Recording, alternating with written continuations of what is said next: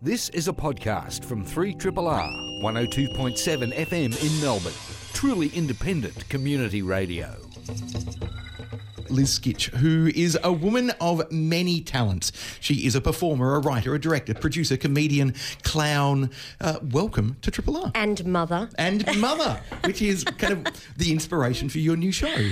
Totally, yeah. So Mothermorphosis is the name of the show. So a nice play on words there. Metamorphosis. Instead of becoming a cockroach, you have become a mother and decided to incorporate that fact into your work. Yeah, that was a starting point.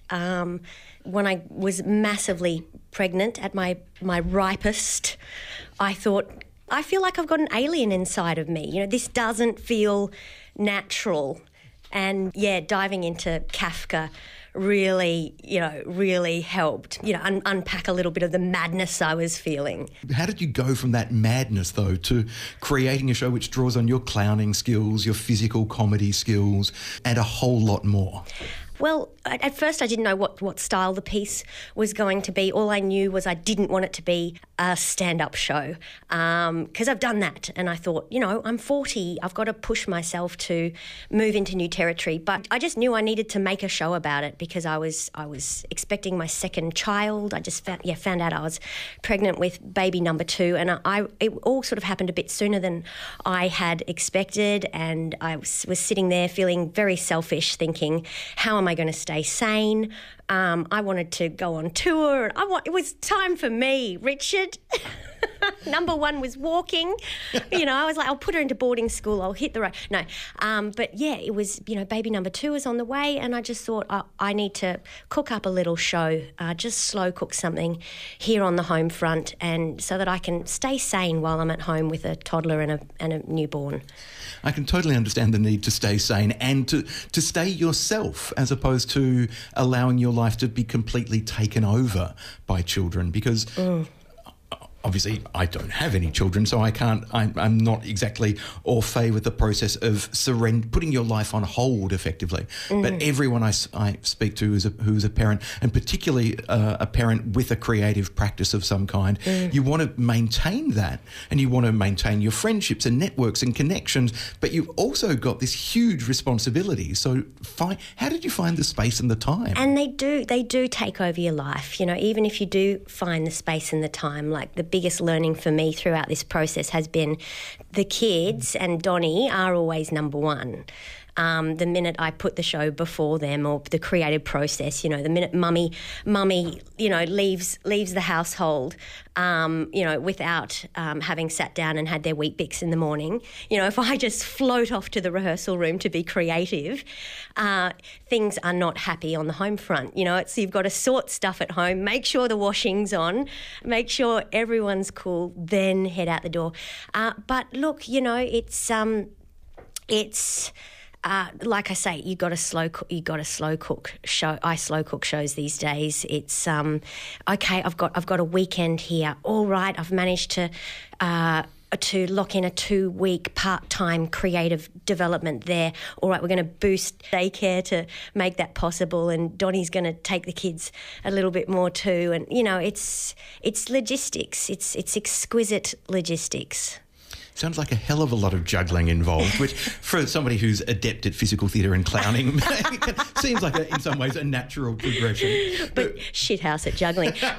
But no, the piece is, very much...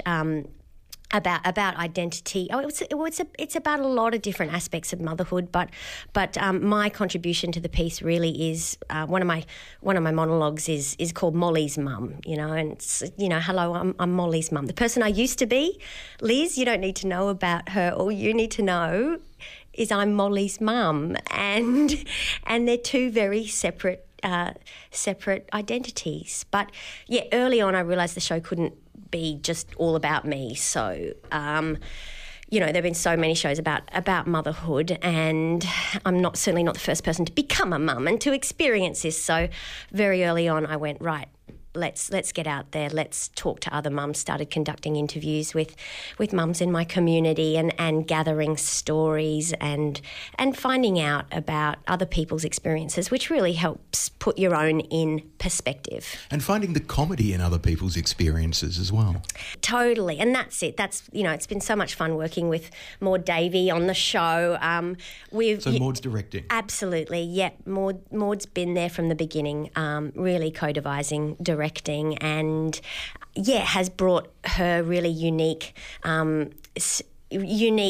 sense of humour to the show. She's got a great ability to skew ideas and move things left of centre. And so, even when we're exploring the darkest material in the show, it opens with a story of a woman who had such a hard time with breastfeeding and experienced so much judgment for moving her little one, onto the bottle so quickly.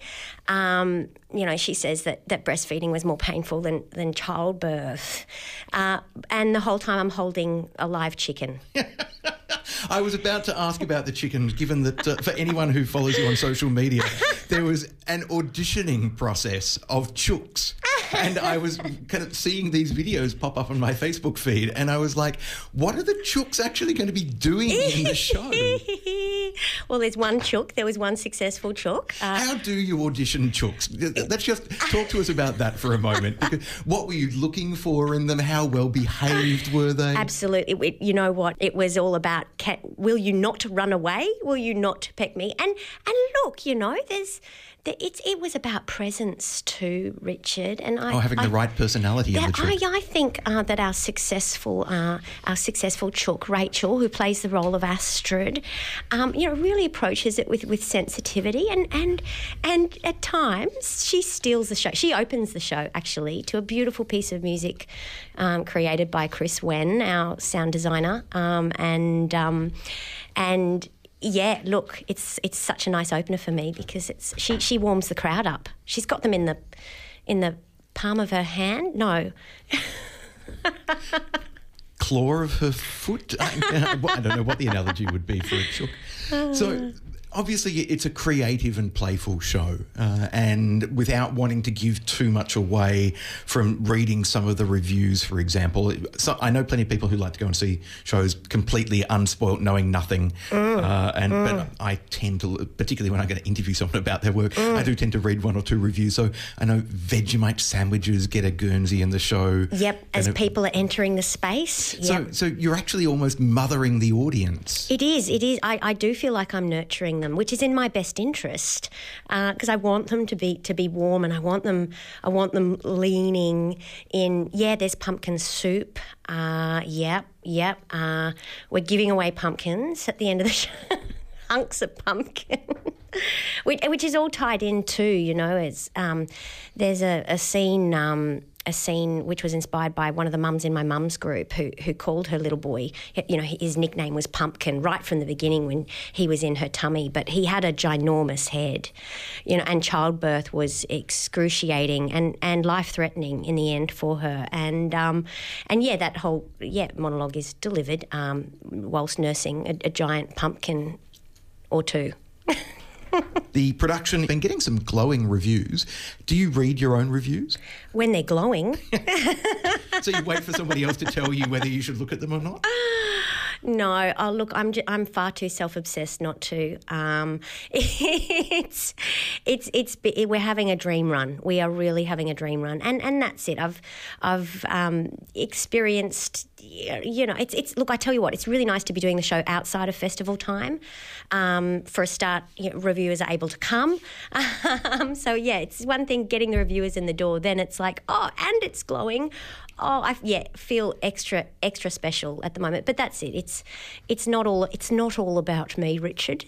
It's not all about me. It really is. Well, it's a combination of stories, from different mums, from my community, and the creative team. Whoa. That's one of the things I love about the performing arts is it's a collaborative art form. Even if you're a solo artist, maybe you're a dancer, you've still got a lighting designer and a sound designer, and you've got the front of house team who are making things flow smoothly, or a great stage manager, or it's so one person shows are always so much more than that. And is this presented by your own company? Or? Yes, it is indeed. It's D-Base Productions, and it's D-Base has done a few shows with La Mama now, based in Brisbane, but since I moved to Melbourne, I represent the Melbourne appendage.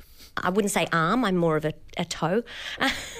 There's a bit of a trend of Brisbane artists moving down to Melbourne of late. Oh, look, it's for me, it was love. I was really dedicated to the Brizzy art scene, and D-Base is still thriving up there. We're celebrating our 20th birthday this year.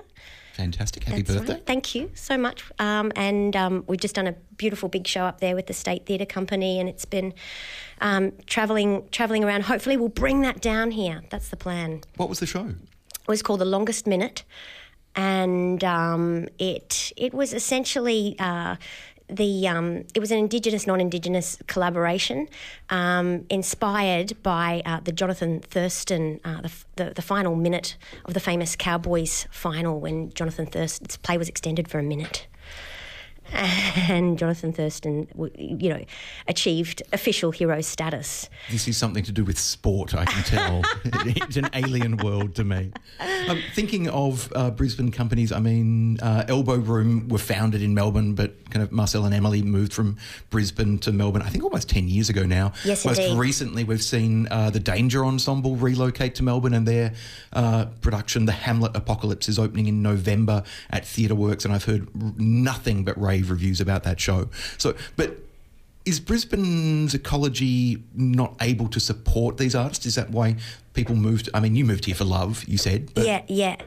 Oh, look, I don't think any artist can afford to function in only their hometown. I think it's glorious to perform in your hometown, where you've built your audience and people are familiar with your work. And I feel like after sort of 6 years in Melbourne, I'm sort of finally reaching that point where I've got kind of a family-like kind of fan base. It's beautiful to look out and see familiar faces. But I think even if you live in Melbourne, you got to play other cities. Oh, absolutely. So I think it's kind of inevitable that Brizzy artists, bring their work down here. Maybe they end up relocating, but I'm a big advocate for keeping the scene thriving up there.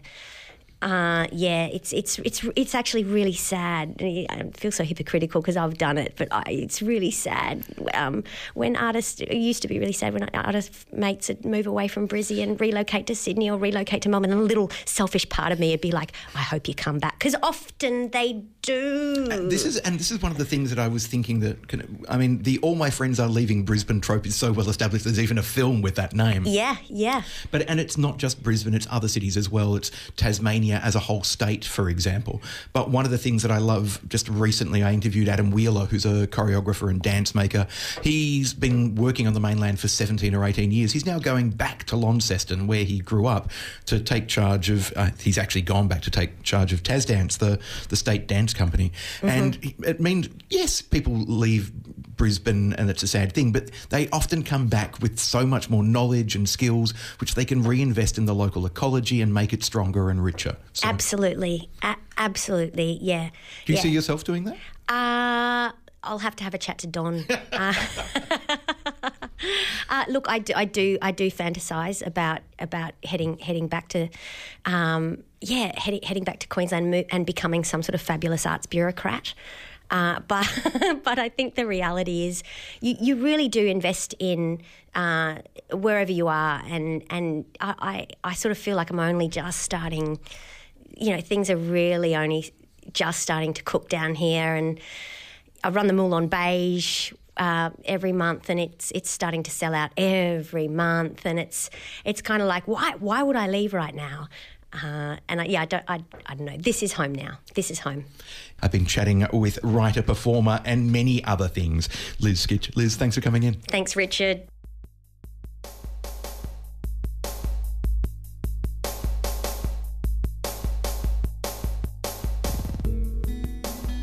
Jakop Ahlbom is a man of many talents. He's been described as a trained magician to me and as an artist, but he's here in the studio to talk about a theatrical piece called Horror, which a friend of mine saw a trailer for on Facebook and immediately assumed it was a horror film, not realising until the very end of the video clip he was watching that it is a live theatrical production that is kind of paying homage to and recreating the kind of feel and scenes and styles of horror movies on stage. Jakop, welcome to Triple R. Thank you very much.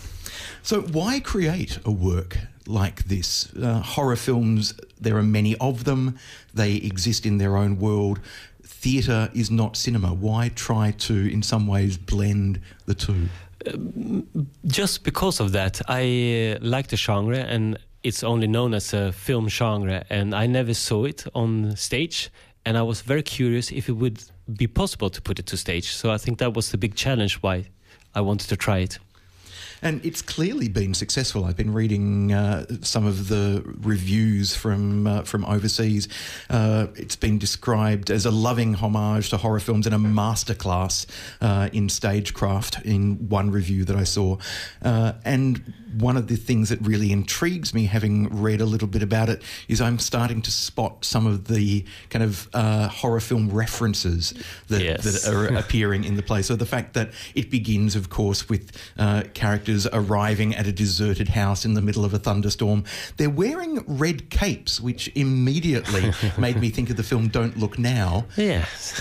Then I've seen some of the other images which seem to be referencing imagery from, I don't know, American horror of the 70s, for example, Japanese horror more recently. So clearly you're a great fan of the genre. Was it more a case of what you had to leave out in terms of genre references and imagery rather than what you could actually include? No, I was watching and I already very fast I have ideas of what I like. So there was already, when the thoughts of making this, I knew sort of my favorite, and I wanted to see if I could use it to implement it into the production.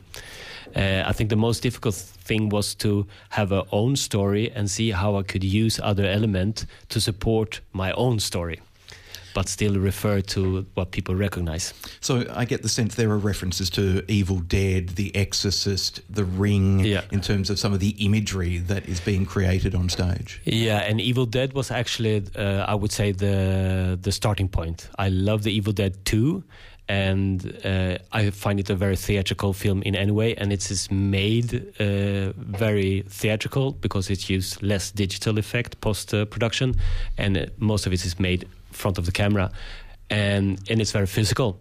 So I thought that would be great to do that. So that was sort of my starting point. Yeah. So if that is the starting point, and if Evil Dead 2 is also one of your favourite films, it also suggests that this production, Horror, may not be for the faint-hearted, because I get the feeling there could be a bit of blood being spattered around. A little bit more blood. Yeah. No, it is, well, for the faint-hearted, I always say also, if it gets scary, you can always close your eyes. It is a theatre production, so it will be different than movie. Movie can much more symbolize the reality as we know it, and you would be in a theatre in this case, and you would see people live on stage. So it's very hard to get the same feeling, and it depends on your own sensibility. And so for the diehard horror fans, it would be very difficult for me to scare them. Hopefully I will entertain them, that they would see what they like in another context, and also see what they thought only function in cinema also can work on theatre. And for the people who are a little bit sensitive, maybe there are scary moments.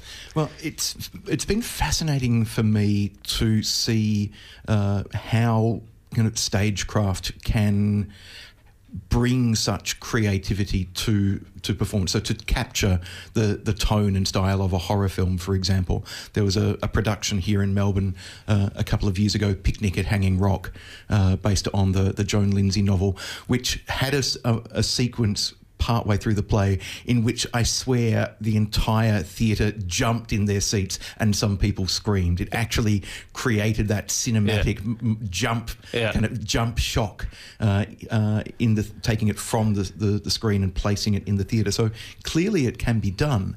For you, in terms of as an artist and making this work, talk to us, without giving too much away, about using practical effects on stage to create kind of the tone and mood and look of a horror film.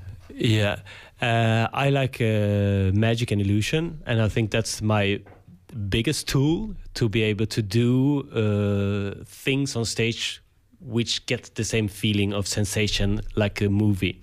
A movie is a special effect anyway, because you can cut and you can do now post-production. In theatre you can't, but illusions are made for live, because illusion in film, it's not working the same as if you watch it live. So I think that's my biggest tool. And of course, like in movie and also in theatre, music is a good supportive to build up tension. And I think what's the difficult things is not so much to make people jump out of the seats to scare them, because if you suddenly turn on the volume or you make something sudden, people will jump. The difficult things is to build up tension that something will happen and you don't know when it's going to happen, and you do the Hitchcock suspense thing. That was more difficult to create that suspense. So that sense of impending horror rather than the visceral moment on stage. Yeah, so I combine it both. So that there would be, I try to make some jump scares, but I also try to make a consistent suspense.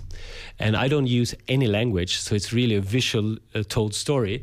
And I also liked, so the important thing for me to make it was not only to make a horror show, which was spectacular and fantastic. I really want to make a theatrical piece where horror was the genre, to support a context. So there's a lot of humor in it. There's a drama to it. It's based on a dramatic story in the sense that I set up a narrative. Yeah, sort of. So, and I choose the ghost story because it's easier for the stage, for the location, a house. And I base it on a traumatic experience from a childhood. So there's a family drama. There's a sort of something about domestic violence and escaping your own demons and having to be able to face them again. And that's the horror story. So the past is a sort of a ghost story coming back to you, and this girl, which is the main character, has to deal with it. So there's more levels to it, which makes it also for all different people enjoyable to watch. And the theme about fear and horror is the one holding it together, where there is a lot of visual effects referring to all kinds of genre. So even a little bit gore, a little bit shock, ghost, and everything put together. Interestingly, in traditional theatre drama, confronting your demons is usually metaphorical. Yeah. Here, I get the sense there's no metaphor. It is, but it's also real. But I think the best thing is when it's also real, because we can better deal with the things, making it up as a real thing to make it... more apprehendable or more feeling it better. Yeah. And you said that this is told without words. So yes. it's was that a deliberate decision to then make the work more accessible for audiences internationally? Because instead of it having to be translated or surtitled, by telling it wordlessly, not only do you then reference some of the earliest masterpieces in the horror genre, but you also make a work that is immediately accessible. Yes, it was a sort of deliberate choice. In general, I'm not a writer, so I invent things, but the work I do is visual and physical, and I love dance and circus also, so I try to combine all elements. So I have a tendency to make things without words anyway. But in this case, I deliberately wanted to do it without words. I've done pieces with words. So one is that it could travel easily, but also I like when theatre can touch on another level. So if language is very concrete, you say something and it is that way. So it's sort of I don't know how to say it in a good way. If it's visual and physical, it opens up the meaning, it can mean more things at the same time.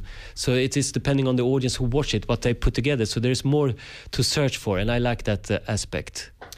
To take a step back for a moment, rather than just talking about this production Horror, which is being presented by Arts Centre Melbourne and running from the 18th to the 22nd of September, so book now, on in a few weeks' time.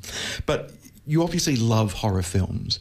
Can you remember the first horror film you watched? Yeah, this was a ghost story on television. I don't know which one it was. I know it was a black and white, but it must have been in the 70s, or beginning of the 80s. Probably beginning of the 80s. I assume I was around 10 or 11.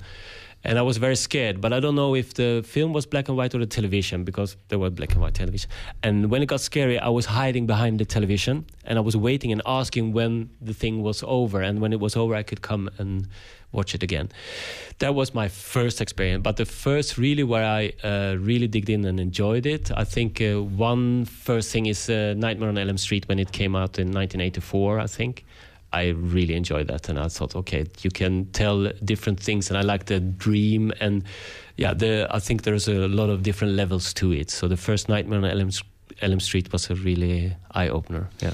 My first horror film was Jaws, which I saw at the cinema when I think I was about 7 years old. I was probably far too young to see it, but it did terrify me. But it then also gave me a love of horror films, and so I grew up watching and trying to track down films, everything from kind of the Hammer horror movies, which I would get up to watch on television at 3 o'clock in the morning, for example. Or my dad was a film buff, so we would go and he would take me to see things like the Cabinet of Dr. Caligari. At a rare cinema screening. Yeah. So it's a kind of, one of the things I love about horror is that it provides you with a safe scare, and then you can go back out into the world. Yeah. But it's also, horror as a genre feels endlessly mutable and changeable. Yeah. With this stage production Horror, are you hoping to change the genre, evolve the genre, or just celebrate the aspects of it that are closest to your heart? The last one probably is the first starting point to see it, but I hope also with the theatre that I do, which is very maybe visual in the horror, using this technology of handcrafted special effects, because I don't... there are some video projection, and now today technology is very developed, and people tend to use that with video and digital and so. And I try not to. I'm really like old-fashioned and pulling a string or putting a magnet or something like this, and still creating very visual things, also using the working method of a magician.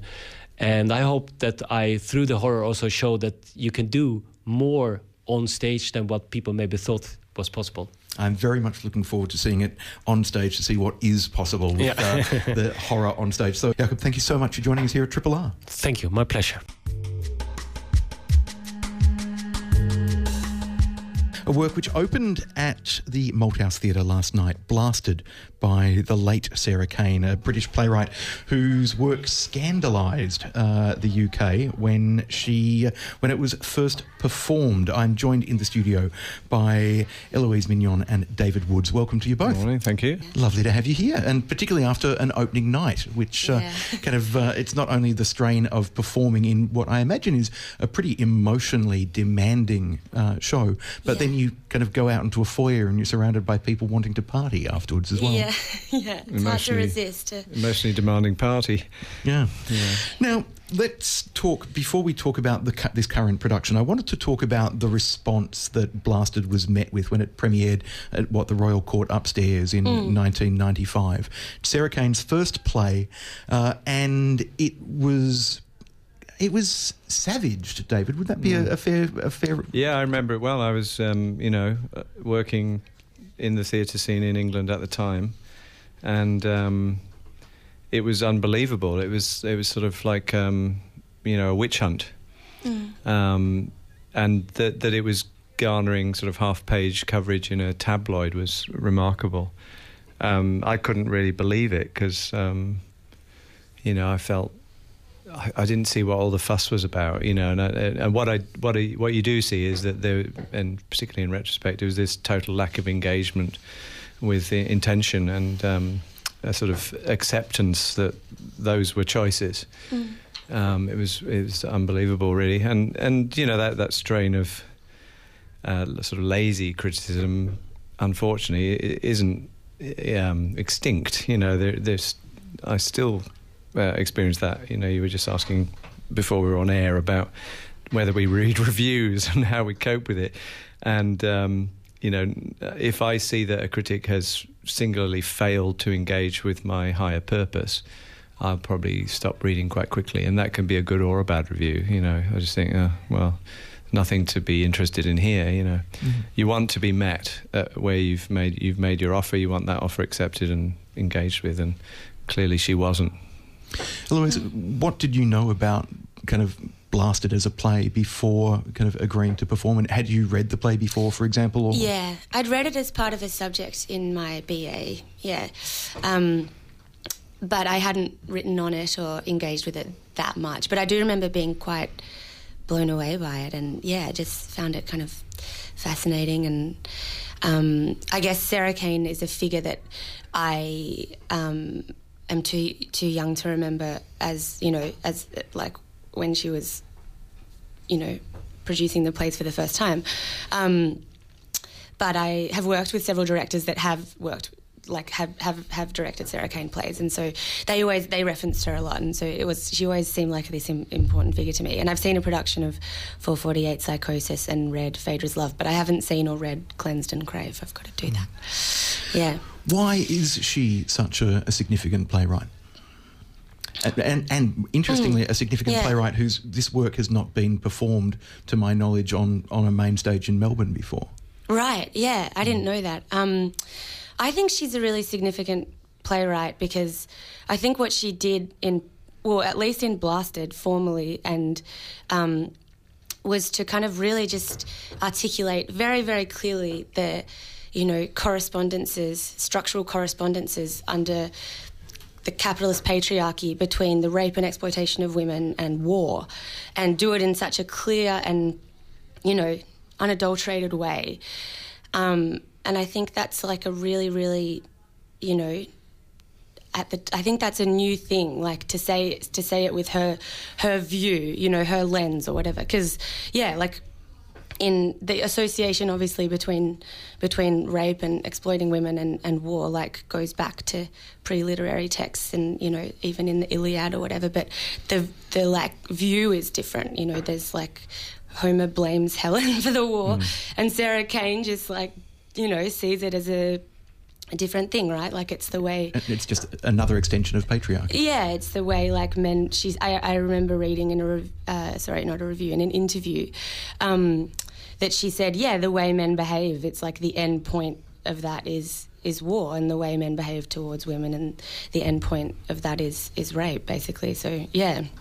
It is a violent and uncomfortable play, and it needs to be uncomfortable in order to for the clarity of to make kind of lucid the point that it's making. Kind of, David, do you think one of the reasons that Kane was so kind of attacked as a playwright when the play premiered was because she was a young woman daring to kind of address kind of a still then and as now very patriarchal culture? Absolutely. No question about that. And I mean, what can we say? It's taken, I think the fact that it's taken this long for these works to appear on a main stage, you know, there have been versions in Le Boîte, we should reference, and Belvoir Downstairs, but, you know, not the big stage of any theatre in Australia.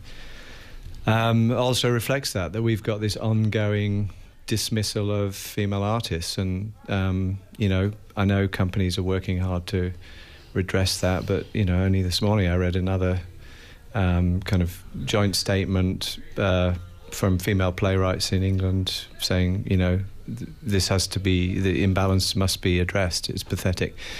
You know, it's shocking that that's still going on now.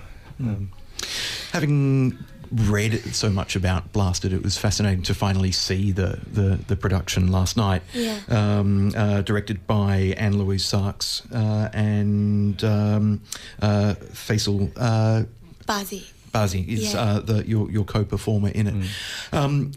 It's a grueling play in some ways for audience members, particularly those perhaps who don't know what to expect. But I imagine it must also be quite emotionally grueling to perform in as well.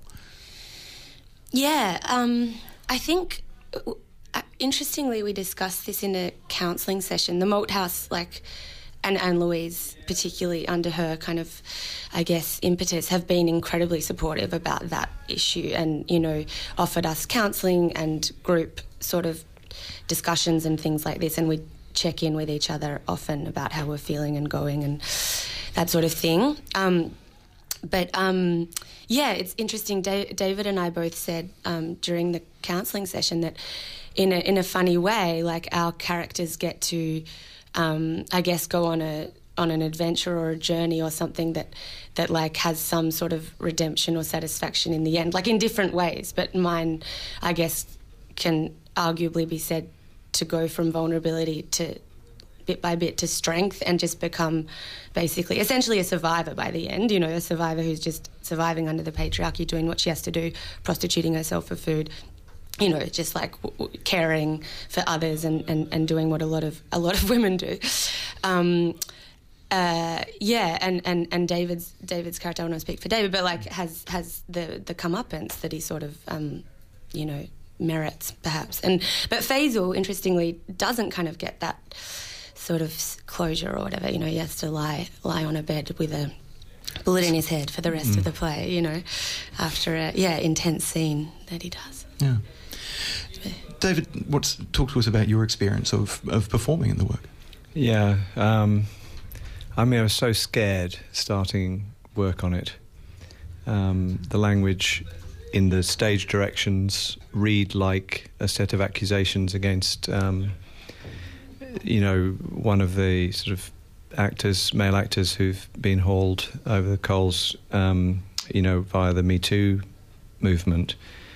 So I was extremely nervous, I would say, about, or let's say, wary of just doing everything step by step, negotiating. And I think we've actually reached this kind of new, almost like a new paradigm of protocols around intimacy work, which has been great, and much needed in the theatre sector. Yeah, absolutely. And so we tried to get an intimacy consultant to advise us, just like we have a stage fight consultant. Then we realised that basically all the intimacy was directly related to the fight. That it was the two were almost inseparable. All the acts of violence were also related to acts of intimacy, and so we kind of included that in the fight choreography. That you have that much detail and care for safety with the intimacy work. As you do with the normal sort of fighting work, and then intimacy is neglected, you'll kiss her later kind of thing. And, but all of those things we broke down into negotiated, sort of careful, but, convincing versions of what we want to conjure. And I think, for me, it's just absolutely groundbreaking, the kind of protocols we established, and that's been great. And I think there should be now a burgeoning industry in intimacy consultants who should be available for TV shows. You get them in New York, LA, and London, but not at the moment in Australia. So if anyone's thinking of a career in the performance world, that would be a great thing to learn about. We did it, and we didn't know each other before, so it was a huge thing to build up, bit by bit, so we earned the trust of each other. And David became my running coach. Yeah, well, we had that as our breakout. We used running just as a physical relief. Yeah, at just lunchtime we do laps of the space. tan. Yeah, and David is an amazing coach. That's my and that my was a main good way to kind of connect is physically and bond. Would you like to see the industry perhaps actually let me rephrase it, has there been interest from other theatre companies in hearing about the way that the approach that has been made to the protocols around intimacy and violence in this production? Have other companies started to get in touch with the Malthouse to say, what have you learned and how can we use it? And if they haven't, would you like to see them do that? Yeah, I think it's probably pretty necessary. Yeah, No and yes is the short answer to that. Yeah. But, you know, it'll come up when it comes up, and then I'm sure there'll be this scrabble for where's the expertise now. And we're currently holding, and Annie Lou's holding a lot of this expertise that will be of great benefit to any sort of work like that. But, yeah. Needs to be done. Yeah, certainly it needs to become the new normal in the sector. That's right. Yeah. I mean, it's interesting because I think, like, as a woman, I've probably had less, like, you know, I don't have the fear in me as much as maybe like men do about the, you know, the Me Too movement or whatever. You know, like, it was funny, like, a few times I think David was far more careful with me than I was with David. And that's, you know, I guess just, because I'm unused to feeling, like, worried that if I'm, you know, like, doing inappropriate touching or something, that I'll be, you know, hauled over the coals for it or something. So, there were a few times where I had to apologise afterwards to David for, like, biting him or scratching or kissing him without asking, and he was on the contrary, like, extremely polite and always very careful about my personal space. Do you think audiences for Blasted may need counselling themselves? You as performers have had counselling, because it's clearly signposted going into the theatre the violence, sexual violence, and the many other confronting kind of elements it contains. Not to mention the herbal cigarettes. Yes. But there are counselling numbers offered and promoted on the various bits of publicity, and when you book and so on, you get referred to those resources. So it is important, and I always ask people I know if they're okay afterwards. But it doesn't end like that. You know, I think there's been shows that I've done where I've been punched in the foyer afterwards by audiences, you know, in a kind of playful but semi-aggressive way. And this one doesn't have that. People would be more inclined to sort of hug you and share a moment of consolation and almost like hope, because of that huge trip through that stuff and the sort of purgatorial sequence that my character has to go through. There's not that unresolved anger at the end. There's a kind of new place. You know, it might be this, yes, men are blinded and buried and maybe castrated for us to be able to flourish in the future, but, you know, these are all stepping stones to a more balanced way of being together. I had some feedback last night, actually, from friends who actually found it gratifying to watch, because they, you know, and I think a lot of young women have been through similar experiences on a large spectrum of that kind of, you know, I guess just manipulation or exploitation or, you know, an outright date rape or sexual harassment or whatever. And I had some friends that actually found it satisfying to watch and kind of were like, yes, you know, I want to see him touch her like that and then apologise for it, and then, you know, and I want an audience to witness that and see, like, how ugly it is or how wrong it is, and how, to have that shared experience. Yes. Eloise Mignon and David Woods, thank you both so much for joining us. Thank you very much, Richard. This has been a podcast from 3RRR 102.7 FM in Melbourne. Truly independent community radio. Want to hear more? Check out our website at rrr.org.au.